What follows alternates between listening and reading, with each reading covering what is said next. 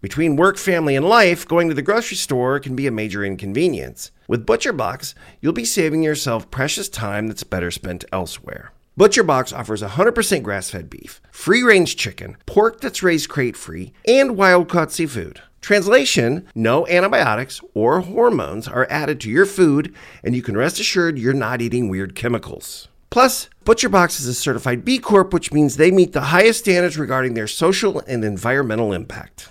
Even better, your ButcherBox orders are shipped directly to your door for free. And you can customize your plan, so all you need to do is place your order and wait for exactly what you want to be brought right to you for free. They also have tasty recipes and cooking tips to make mealtime easier. We use ButcherBox at our house, and we couldn't have been happier with all the delicious options. With ButcherBox, you don't have to worry about what's for dinner. ButcherBox is offering our listeners their choice of a weeknight meal essential. 3 pounds of chicken thighs, 2 pounds of ground beef, or 1 pound of premium steak tips for free in every order for a whole year. Plus, get $20 off your first order. Sign up today at butcherbox.com/Lisk and use code Lisk to choose your free offer and get $20 off. Again, go to butcherbox.com/Lisk, L-I-S-K, and use code Lisk to get 20% off today.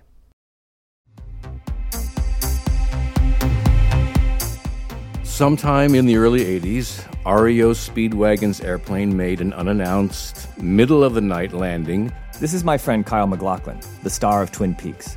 And he's telling me about how he discovered a real-life Twin Peaks in rural North Carolina, not far from where he filmed Blue Velvet. What was on the plane was copious amounts of drugs coming in from South America. Supposedly, Pablo Escobar went looking for other spots, quiet, out-of-the-way places to bring in his cocaine. My name is Joshua Davis, and I'm an investigative reporter. Kyle and I talk all the time about the strange things we come across, but nothing was quite as strange as what we found in Varnamtown, North Carolina. There's crooked cops, brother against brother. Everyone's got a story to tell, but does the truth even exist? Welcome to Varnamtown. Varnamtown is available wherever you listen to podcasts. Mopac Audio.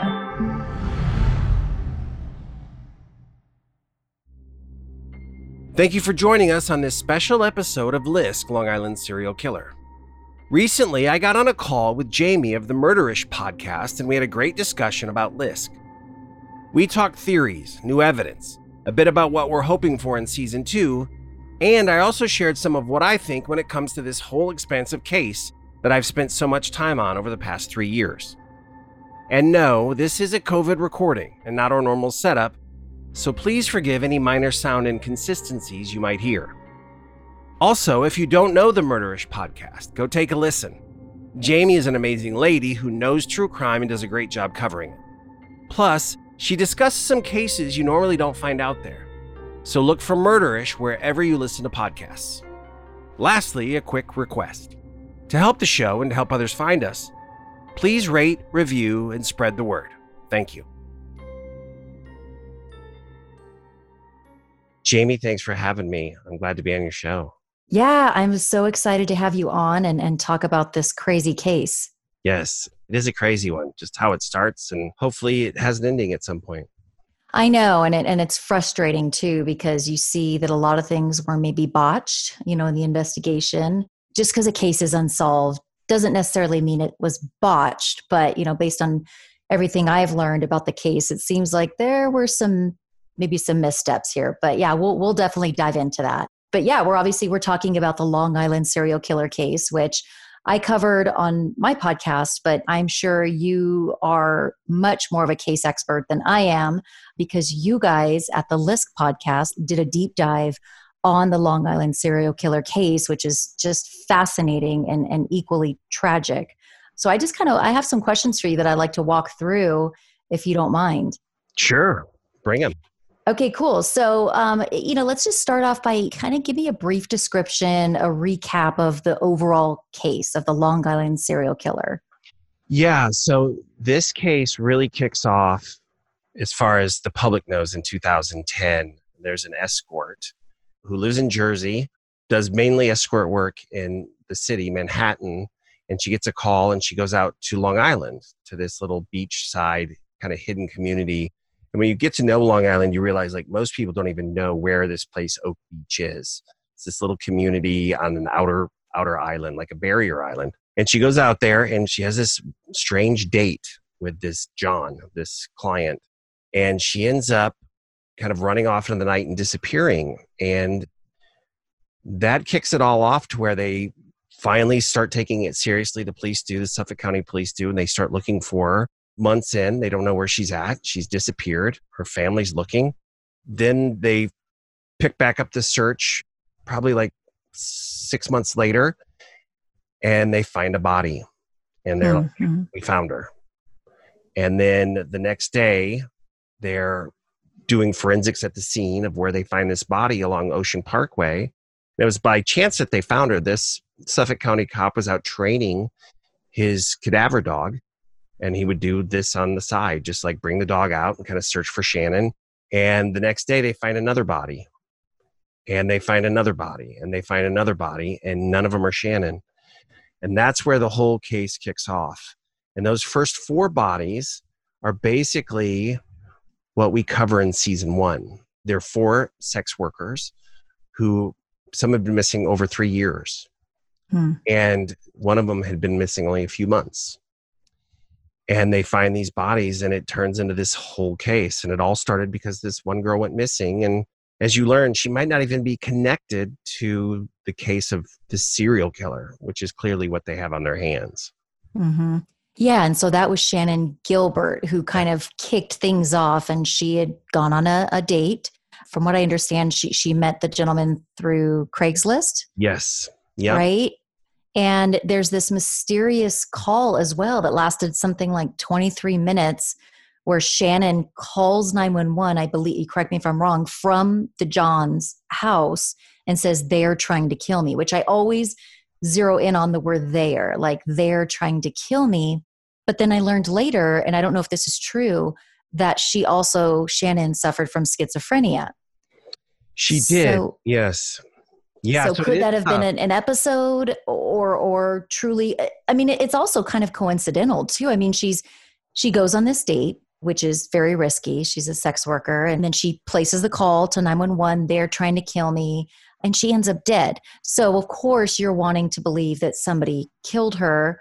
But then there's that little nugget over here that says, well, she was schizophrenic and may have been off her meds, I read. So what are your thoughts on that?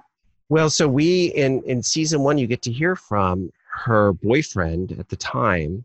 They'd been together for a while. And so, he knew her backstory and that she had been diagnosed as schizophrenic, maybe bipolar, and that she had been on medicine and she didn't like it and she was off, but she'd never had an episode like some people claim she had that night.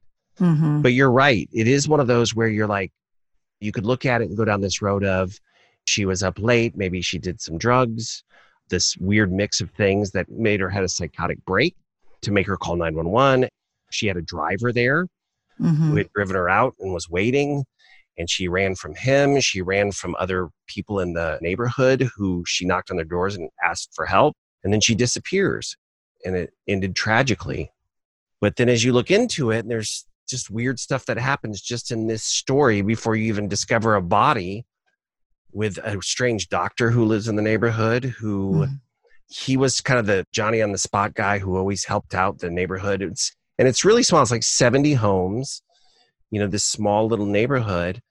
And he was always in everyone's business and was on the board. And he starts getting involved and says, well, we're going to help find her.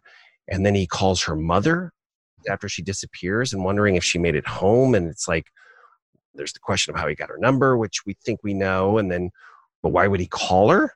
And so there's talk that maybe he did something. Maybe he gave her like a tranquilizer, something to settle her down, and it went bad. And then they had to do something.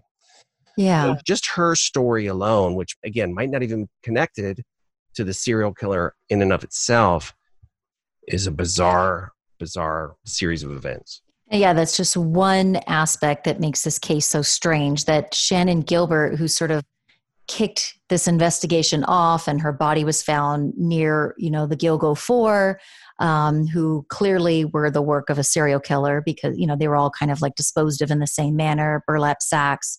So it would just be so strange if, I mean, the 911 call makes you think that somebody murdered her, but then you find out she's schizophrenic and her behavior that night seems like some sort of episode. She ends up dead, but she's not found in a burlap sack. So that's a little bit different. Yeah. And then I think the medical examiner or the pathologist it was inconclusive. There weren't there two autopsies performed? Yes, the county did one when she was initially found, and the family had another one done by Dr. Baden, who is probably the most famous, coroner pathologist in the world. He just did George Floyd. Yeah. And he found different things than what the county coroner found. So, yeah, there are those questions that happen that people are like, what's that about? And there was this theory that when she was finally found, about a year and a half after she went missing, in the marsh behind this doctor's house, literally, her clothing and some items of hers were found probably like 100 feet behind his house. Mm. That's where she would have run into the marsh. So maybe it's not connected, but it's pretty odd. And then about a quarter mile from there, her body's found. And in her body, they're like, well, she succumbed to the elements. But it was like 50 degrees that night. So how do you succumb to the elements when it's 50 degrees? It's not freezing by any means. No. And she was I've been to the spot where her body was, and she is 30 feet, 40 feet from the road, from this main highway, which she was probably heading to. So that's what leads people to think there's foul play involved, because it's like she was right there. She didn't freeze to death. Like, well, hypothermia. And it does get cold out there at night, and maybe there was some more water, but she didn't drown. That was a theory. Well, she drowned. Yeah. And one of the chief of detectives who we talked to is like, no, she was kind of over a bush. Her body was over a bush. So she was elevated. So she didn't drown. That leaves all these questions to like, what was it, some bad reaction, or was there foul play? Yeah. It's so, I mean, a lot of people say, well, it could have been a tragic accident, but what could have happened to her? It doesn't seem likely that it was a tragic accident. It just, to me, points more to foul play, but it's frustrating because you want answers. Yes. And I was really hoping, as I was researching this, when the family hired the pathologist to do the second autopsy, Dr. Batten, you're really hoping that you could go, aha, this is what it is, and then for that to be somewhat inconclusive as well. These women had families and lives, and so it is great to have their story told. It's so tragic what happened to them. And of course, they are marginalized people. And of course, so you can't help but think that sort of led also to the point at which we're at now, meaning we have an unsolved case, and did law enforcement pay enough attention to it because of who these victims were? You can't help but think those kinds of things as well. Well, and one thing that I was just reminded of is that, I've seen some stuff done on this, and I'm not disparaging any of the work that's been done on this. Any work that moves the story forward is always good. But where, the victims get 2 minutes. Yeah. This person who was a mother or a daughter or a sister, and they're like, yeah, let's get back to who's the killer. And so what I loved about the podcast is, we did a whole episode on one of the victims. Mm-hmm. And at least those 4, they each almost got a whole episode. And we've heard from the families that we've talked to and how they feel it's really honored their family member. And so that was really great, because when you go and spend time with these people who are still broken, but are willing to share this story because they want the word out there, you want to do it justice. And that's where I feel very blessed to be able to do a podcast, because you really got to spend time and talk about that. Yeah, they had a rough time and they were sex workers and they went missing. It's like, no, they were this amazing daughter who struggled, like we all do. Mm-hmm. And, how it could have been any one of us. Yeah. And I think that's awesome that you guys are doing that. And I think it's so important. And you're right, with a podcast, I think that a lot of listeners, they really do want to learn about who the victims were, what were they doing in their lives when this happened, where were they going, what was their family life like. And so it's great because people read or hear serial killer and the focus just automatically goes on the serial killer. Who was he? And of course, it's fascinating. I've never been into like the gory details or anything like that. There's some podcasts I have to turn off, in fact, because it's too much. But I admittedly, I'm very fascinated by a killer's brain. It's just the psychology that has always fascinated me. And I think that's part of my obsession with true crime content, is that I really, truly just want to know what separates them from the average everyday human being, what makes them tick, how did they come to this place where they are this brutal, almost like they have to kill. I mean, I don't know. I mean, I've never known a serial killer or a brutal murderer, but my brain it's like, does not work that way, thank God. Right. Yeah. Thank goodness. Right. I mean, I've had a few thoughts on the freeway, but we won't go there. Or as parents, I get it. That too. Get it, Teenagers, right? We both have teenagers. So we've had some thoughts. Let's admit it. Thoughts. But yeah, thank goodness. But carrying it out is another thing that's totally different. Speaking of the victims, going back to Shannon, have you come up with a theory? Where do you sit? Do you think she's a victim of the serial killer? And if so, who's your favorite suspect? Like, who's your top suspect? That's a big one. It is. It's a loaded question. Yeah, because it's hard. I actually can't really answer it because I bounce back and forth. Yes, me too. And if you listen to the podcast, we try to be very reasonable and not too sensationalistic and try to give everyone the benefit of the doubt and not run with the crazy theories that always come with these cases. And so my rational brain wants to say, and I have family members who deal with some mental illness, so I know how it can go, that she did have a psychotic break. And, maybe there was some drugs in her system that had some bad reaction and she ended up coming out in the marsh. Mm-hmm. It wasn't hypothermia and it wasn't drowning, but that's where I want to go. But what really keeps me on the fence is if you listen to the podcast, Robert Kolker, who wrote the book Lost Girls that became the movie on Netflix, he is the most rational, most grounded, most reasonable, not wanting to run with theories. And he still thinks something happened. There's too many people that know too much about what happened in Oak Beach. And so when he says that, it keeps me on the fence. Like you, I bounce back and forth where I'm like, there's no way, but who knows? Who knows? Yeah. Yeah. So I go back and forth. So I would say I'm 60-40, that 60% that something happened to her, some sort of reaction, and it was a tragic accident. But 40%, if we're breaking down the numbers, there was some sort of foul play, something happened in the neighborhood, and they had to clean things up.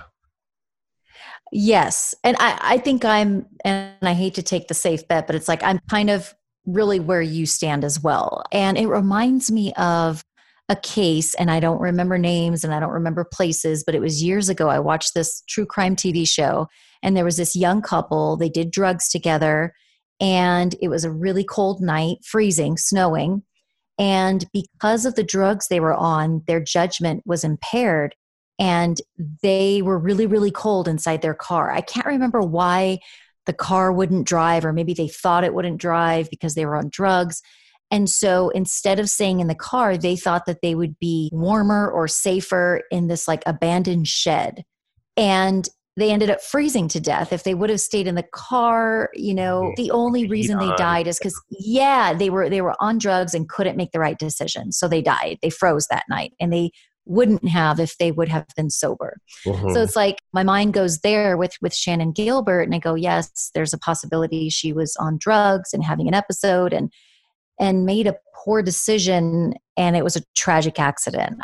What could have happened to her? I don't know. So that's mysterious. But of course, there's that 911 call, and that could have all been part of the episode. But, she's in a high-risk situation. She's at a John's house, and we all know that bad things can happen to sex workers at a John's house. And she calls 911, and then, she ends up dead. So yeah, well, I don't know. What's interesting is the story. We don't know, as you know, and as a lot of people who know this case, the 911 call's never been released. Now, it was finally released a month or so ago to Shannon Gilbert's estate's attorney, John Ray. Okay. So he has heard it, and we actually had him for a bonus episode to talk about it, for what he could talk about. He's not allowed to discuss the contents of it, but he was able to confirm and deny some things that had come out about the call. But that aside, so we don't know exactly what's on that, but the story of what happened that night mainly comes from her driver, a guy named Michael Pack. Right. And we've talked to Michael Pack, and this is one of those where I try not to make too many judgment calls, but he's kind of sketchy, and we talk about it in the podcast, and he listened to it and said he really liked it, which was interesting. But yeah, that's interesting. Because we said, Kolker says some stuff about him, and we kind of confirm it, and he was like, can't wait for season 2. And we're like, which just kind of tells you a little bit about him. And he'll say things like, well, my alibi. He's worked this story out, and he hasn't figured out. So I think there's more that happened that night. Now, was there a big party, and did it get weird? I don't know. But it comes down to him knowing who was there, and the John, who doesn't really talk, and we tried to talk to him, and he was out there himself. Mm-hmm. So what supposedly happened that night, and who was there and who wasn't there, is on the word of some questionable characters. So I would love to know what really happened, and maybe that 911 call, and maybe why they didn't want to release it, is there's more there that we don't know about, because it is 23 minutes, and there's some other voices on there, kind of what we've heard. So who knows? Okay. Yeah. And there's been, theories floated that the killer is a member of law enforcement or was a member of law enforcement based on certain factors. And so there's that whole twist. And again, if Shannon was having a manic episode, she also ran from the neighbor. She ran from everybody, right? So that's all very weird. If she really thought her life was in danger, and you would think that she'd go into the neighbor's house and just help me, save me, and not run, but you don't know. But she also ran from Michael Pack. And so who knows if he was up to no good. And it sounds like, just based on what you're saying, it sounds like he's a little contrived, a little rehearsed, maybe. Yeah. He has kind of worked it out and kind of knows how to stick to this story. And there are definitely things that don't make sense. When he says that once she vanished into the night, he leaves the John's house, kind of follows her in his car. She's running down the road, and she goes to this man's house. The lights are on. She knocks. This old man who's up early going to drive upstate, Gus Coletti. And what's interesting is she's like, I need help. She's still on the call. And he's like, I've called the cops. And that freaks her out, which is weird. That's always one of those, like, why does calling the cops freak her out, even though she's on the line with the cops? Doesn't make sense. But that's what supposedly sends her running again. But we don't know, like you said, if Michael Pack was up to no good. Now, he says that he was trying to get her in the car just to get out of there. And then once she kind of disappeared and ran off down a road he didn't know was there, he said, I looked for her for like almost an hour.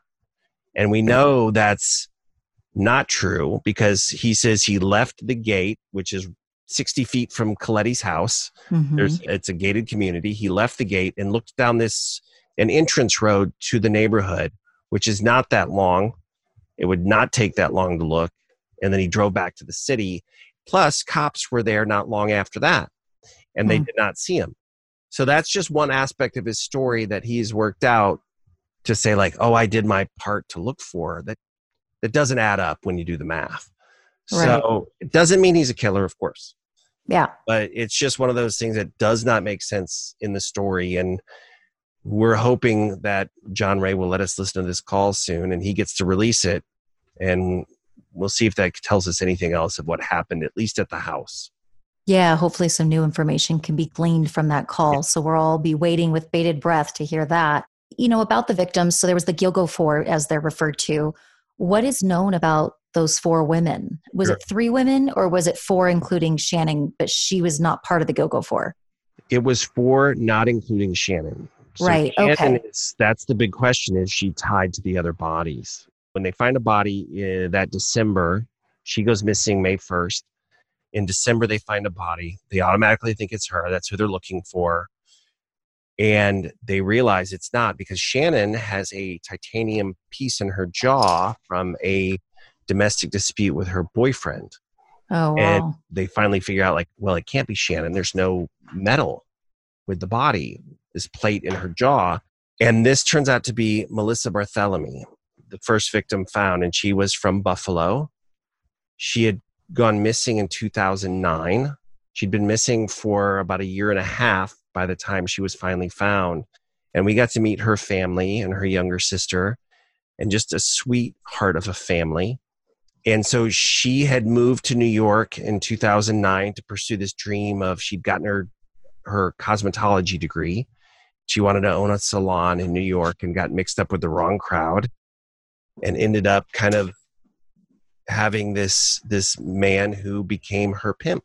And they had kind of had a falling out, and she was working on Craigslist on her own in 2009 and set up a date for, we don't know exactly the details of the date, but we know that she ended up in Long Island because that night when she went missing, she checks her phone, her messages, and it pings off a tower in Massapequa, which is a town not too far from Gilgo Beach. And so we know she was out there, and then she vanishes. Her sweetheart of a mom and her younger sister start trying to get a hold of the NYPD because that's where she was living. She was living in Queens, and they're no help. And Buffalo PD finally helps, but nothing comes of it. They don't know where she went. And they were watching the news that night they found the body. Mm. And they just knew when they talked about the description of the remains found that it was their daughter. To find out from Nancy Grace, I can't imagine. Awful. Yes. But they finally had answers of what had happened. And what's known about what happened that night is that she had kind of gone off on her own, kind of breaking away from this pimp who was abusive, was setting up dates on Craigslist, set up this kind of a big date, a big payday, and was never seen again. Gosh. And until she was found, her body was found that December 2010. Oh my gosh. Was it her little sister who yes, her killer actually called and taunted a little bit and then finally admitted, I've killed your sister, and sort of threatened her a little bit? Yeah. So once she went missing, there were weeks where they're waiting, like, what happened? What's going on? And her sister, Amanda, she was about 15 at the time, and she had done these trips where she would go to the city and stay with her big sister, and they would get their nails done and see the city and go to a show. And this summer trip was coming up. And so they were trying to set up the details of like, well, you're going to pick her up here and we're getting the ticket. And then Melissa in New York just went silent. And so they knew something was wrong. And about a couple weeks in, Amanda's phone rings. It says it's Melissa calling. And it was the killer. And he had her phone, and he said some horrible things. But he knew, and this is one of the reasons that you brought up of why they think it might be law enforcement, is because this person knew, which, I mean, I guess you could watch a TV show and kind of know some of the details of when to get off a phone for tracing. But he would call, say horrible, mean things, and keep it under a minute. And then he would end up hanging up. And he did this about 4 times over like a 3-week period. And they were trying to get a phone that would record calls. They were trying to get this set up, and then he went silent. And they did finally track the calls down, but they were from these busy areas in Manhattan, like Times Square or Penn Station, where there's thousands of people, thousands of phones. Right. You wouldn't call from my backyard because you can pretty much pinpoint that. Yeah. So that may have been strategic, calling from an area like that. Yeah. Oh my gosh. And she's 15 years old receiving these phone calls. I mean, that has got to be so haunting and so awful. When we talked to her last year, when we had our interview, she was the same age of her sister when her sister went missing. And it's a powerful interview, and it's a powerful episode because they were a really tight-knit family. Obviously, Melissa had made not some of the best decisions, but just heartbroken. Yeah, it's so tragic. Gosh, I just can't even imagine. And it really, when you get to talk to the victims' families, I mean, it really makes it real and humanizes it. And you see, you always have this picture in your head when somebody maybe is a sex worker or whatever. You just think that it's hard to picture their family life, I guess. And so when you speak to them, you see she did have a family who loved her, and they were tight-knit, like you said, and she was close with her sister. And she probably never meant for her life to be this way. And, you know, I'm of the belief that this could happen to any of us. You get yourself in with the wrong crowd, the wrong drug, the wrong whatever. There's a million things that could happen. And you can come from the best family and all these things, and it could still happen. So, so there were 3 others of the Gilgo 4, and who were they? Well, so what's interesting, as I said before, is the police officer who was training the dog who found Melissa. He was out the next day as they were processing the scene, and he didn't have the dog out because they thought it was Shannon. You know, they just thought, well, we found her. And he's kind of wandering off from the scene down the highway, this Ocean Parkway, and he stumbles across almost literally another body. And then by that end of that day, they found 2 more. And so out of those 3, you have Maureen Brainerd Barnes, who was the first to go missing back in 2007. And she was from Connecticut. And she was really funny from all accounts. I got to do a special episode with her sister. And we got to talk to some of her friends, and she was just a very creative, very funny, deep thinker, loved books, and had come up in a tough family and was looking for a way to say, like, I want to break this cycle that I was raised in.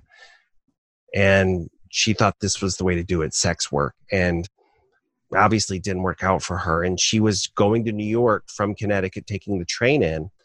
And she had gone with this friend of hers that they were both doing it together as kind of protection. And she ended up staying and getting robbed, supposedly. That's what she'd called and told her sister. She stayed by herself, had gotten robbed, was trying to get a ride home, and then somehow came across the serial killer who she'd usually posted ads.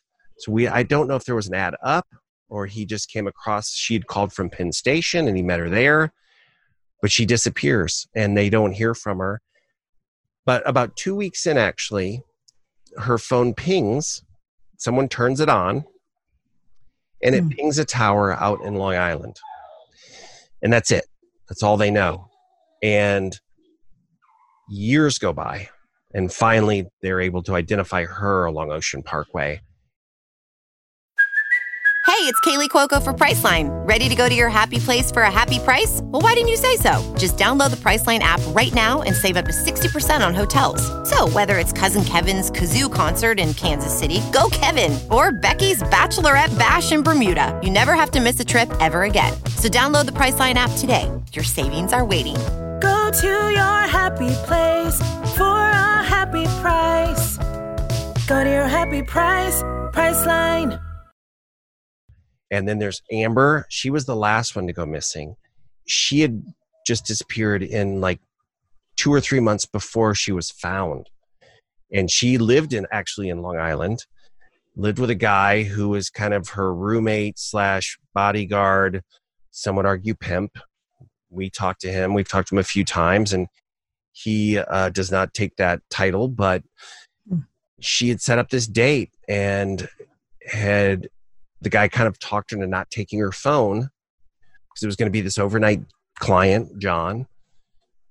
And then she just vanishes. So that's Amber. And then there was Megan.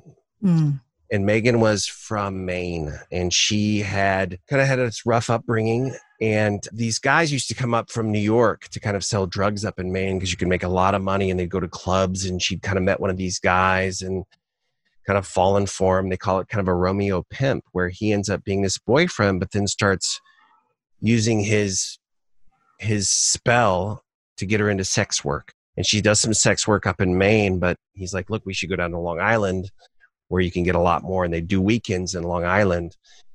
And she ended up having some ads, getting a call, and the boyfriend / pimp was gone, and she goes out to meet a client. She doesn't usually had in calls where he would come to the hotel in Long Island. The clients would, but she decides to meet someone away outside of the hotel, leaves her stuff behind, and she vanishes. That was about 5 months before she was finally found. And so those are those 4, and all sex workers. And it seems the serial killer, at least with two of them, who knows, he may have kept all the cell phones, but he liked to keep the cell phone, used it a few times to taunt one of the victims, sisters, but then, at the very least turned on the other cell phone for another victim. And so just seems like that was something he liked to do, which is... And then he starts, not to interrupt, then he starts doing this thing where he talks him into leaving it behind. Yes, so it is odd. And I wonder if he just thought he got spooked and he thought having the cell phone could lead to him getting caught. Who knows? I don't know. That's interesting. I think as you learn more about cell phones, as time goes on, we know like they're tracking everything. They know every move you make almost. And if he's learning as he goes along, I mean, there's theories that this person, this killer, is some man of importance, prominence in Long Island, maybe law enforcement. And, it's like, look, I can't have you taking a phone because I don't want pictures. I don't want a digital track, a digital paper trail. According to Dave Schaller, Amber, the final victim of the Gilgo Four, the one who had been the most recent, if you will, to vanish, he's like, she had been in the business a long time, very smart. She wouldn't just go for a big payday. That's just a red flag. If someone's like, oh, I'll pay you this, leave your phone behind. That's like, okay, no. Yeah. So he thinks it was someone of prominence, someone that she had known, but also had a reason for saying like, I can't have you bring your phone. Gotcha. I am too important, or I can't have, but you can trust me and I'll pay you a lot. And obviously that didn't turn out. Right. Well, there have been some recent developments in the case. Can you kind of walk us through some of the recent developments and where does it stand now? Yeah. So the most recent developments in January, they came out with some evidence that was found at the scene, which was a belt. They show some images from the belt, and it's either an HM or an, depending on how you read it, or a WH, like if you flip it upside down because the way the font is, but it's from something that was left at the scene. They don't tell you a whole lot. Suffolk County had a press conference. They came out, they said, we made a website so people can bring in tips, and we're releasing this image of this embossed belt. So I don't think it's a belt buckle. It's like letters on the back of a belt, but it was found with a victim. So we think it was the killer's, or at least used by the killers. But if it were a victim's belt, I think obviously the families would be able to identify it or rule that out. So that came out, which was the first thing they'd released. And they had been very quiet. They hadn't talked about it. And it's like, look, as you know, the public, they have some crazy theories, but they can do some great crowdsourcing too to get some answers. And then, it helped that the movie came out based on basically Shannon's story, even though she might not be related to the other victims, that how she tied in and how the families got to know each other and really fought to get these girls out there and get their story out there. Because as you know, the press and the police, they often dismiss sex workers. And then through DNA, after they find the Gilgo Four, they shut down searching because winter sets in, which I've never understood. It's like you can still search if it's cold. But finally in the spring, March, they start searching again and they find 6 more bodies, at least remains of parts of bodies. And they start tying them to these other bodies that had been found around Long Island, dating back to like 96, when a pair of legs washed up on a beach. So, there's theories that, well, it's 2 serial killers, or it's 1 and he changed his MO. He realized, like, I don't have to spread the body parts. I can leave them all there because no one ever finds them along Ocean Parkway until 2010. So there's theories of, is it 1 or 2? I believe it's probably 1 killer. And they have the website, and then they're able to, through DNA, familial DNA, finally track down one of the other victims, because the other 6 were basically unknowns. There was one who was by chance identified as another sex worker who had done work in DC and ended up dead. Part of her body was found farther out in Long Island, and then her remains were found, and they were able to identify all that. But one of the Jane Does was finally identified a few months back, Valerie Mack. She had family in New Jersey, had grown up there, had done sex work in Philadelphia. and somehow ended up on Long Island. And that hasn't been figured out yet. But there is a family who finally knows what happened to their family member. And like you said, these sex workers and these victims oftentimes are estranged. And that's why out of 10 victims in this, half of them are unidentified. These families, like, they went off the grid. They're doing their own thing. We don't know.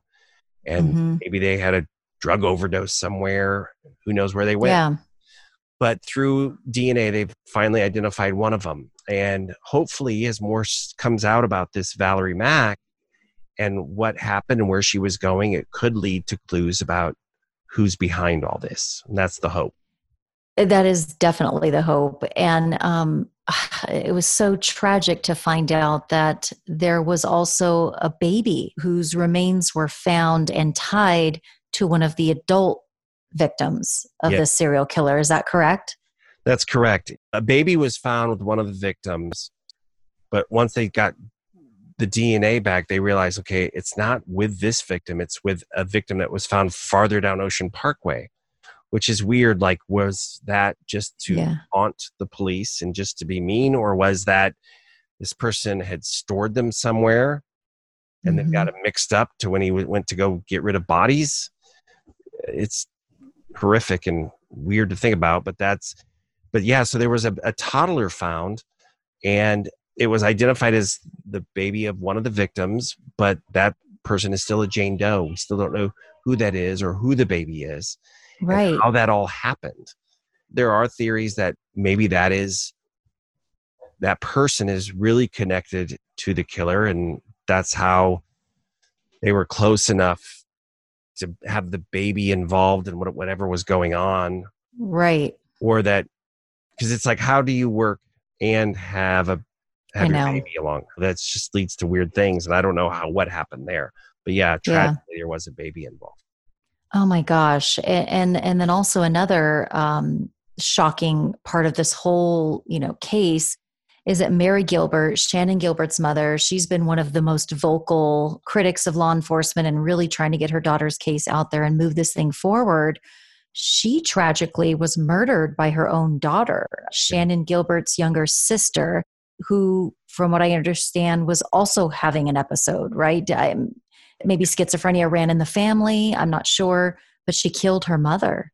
Yes, the daughter did. She really was schizophrenic and really struggled mentally. And I only know a lot of this because we got to really know John Ray, the attorney who ended up defending the sister pro bono after she killed her mother. We've talked to him and how tragic it was that she really had some mental issues. And oftentimes, as it goes, it was kind of overlooked by the state. She had made these threats and she'd killed a dog. Right. A puppy. And because she was just struggling with her schizophrenia. I don't want to totally blame the state, but it's one of those, they kind of overlooked it. And she brutally murdered her mother. And it wasn't because she hated her mother necessarily. It was this whole, she was having thought she was the devil and was exacting justice on something. But it was horrific. And John Ray did defend her and did the insanity plea. He is still defending her, and they're hoping for a retrial. And what did she get convicted of? She got convicted of murder. Murder. Do you know what degree or? I think it was first degree because they had tried to say that she was kind of hiding from it and that she, that she had known what was going on, which also didn't help her insanity defense. Gotcha. But once you learn the details, you're like, that's pretty weak. Yeah. And again, I know people can try to abuse that and say, oh, I was crazy. It's like, well, you kind of covered it up and you got rid of the computer and you wiped your phone and then you had this whole alibi. She had none of that. But he is hoping for a retrial. And I talked to him, I think the day after the trial, and he was heartbroken. Just how hard he's worked. And he's a character. He is an interesting fella, but he has worked so hard for that family. And that case really broke his heart. And he is hoping that she gets another chance. Again, she did kill her mother brutally. Yeah. But it's awful. But he does sound very invested in Shannan Gilbert's family. Yes, he has done a lot of work. This has all been pro bono, and he is really kept it in the light, and he is really railed against the investigation. John Ray really believes Dr. Hackett is behind this with Shannon Gilbert's death. It's hard to say murder. Yes. But he believes Dr. Hackett is behind it. And I've read a lot of the depositions he's taken. And like I said, there's some sketchy stuff that goes on in that neighborhood. And I think he's got a case, but he's done a lot of work. Oh, it'll be interesting. I'm sure more information will unfold, hopefully, and hopefully more to come on this case. And hopefully just at the end of the day, these families get answers and justice. Yes, that's what we hope for. And season 1, we kind of really set up the victims and what happened and what the case is and the tragedies that happened. And then season 2, we're hoping to delve into who might be behind it. And through an armchair detective who's done some amazing geoforensics, we've got some POIs that we're looking at. There's a guy who's already been convicted of 2 sex worker murders that some claim he's it. And we're hoping to talk with him and his family, who say they speak to the one true constant in Long Island, which is corruption. And once you learn about this case and the chief of police and what he did to sideline the case, if not help derail it, who went to prison for a couple of years, who just got out recently. Right. He is a piece of work, and there's a lot of corruption up there. And that's why my money is that whoever's behind it, they've got ties to law enforcement. Yeah, it sounds very plausible based on what I know. And I know that you know a whole lot more. I'm really looking forward to season 2.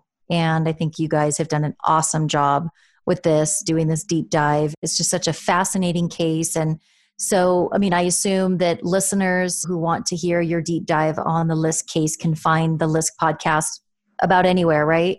Anywhere you find your podcasts. If you look up LISK Lisk, Long Island Serial Killer, you'll find it. And we just barely touched on how weird and wild this case gets. So there's so much more to it. Yeah. This has been such a great conversation. I appreciate all the work that you've done telling the story of the victims of the Long Island serial killer. Can't wait for season 2. Keep doing the great work you're doing.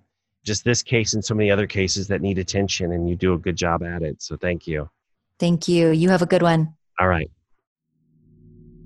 Thank you for joining us on this special episode of Lisk, Long Island Serial Killer. And again, we'd really like to thank Jamie at Murderish for helping set this up and being such a fan of the show. And hopefully the next time you hear from us, it'll all be about season 2.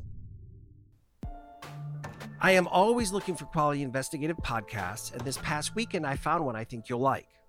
Black Box Down. It's a new true crime podcast that digs into the unlikely events that cause aviation disasters. In each episode, Rooster Teeth's Gustavo Sorolla and Chris Damaris cover a different catastrophe and explain what went wrong, how it could have been prevented, and the steps taken to ensure it wouldn't be repeated. From freak accidents to air piracy, every episode is a wild ride, start to finish. So if you're looking for a true crime podcast that's fresh and unique, look for Black Box Down. Click the link in the description or search for Black Box Down wherever you get your podcasts.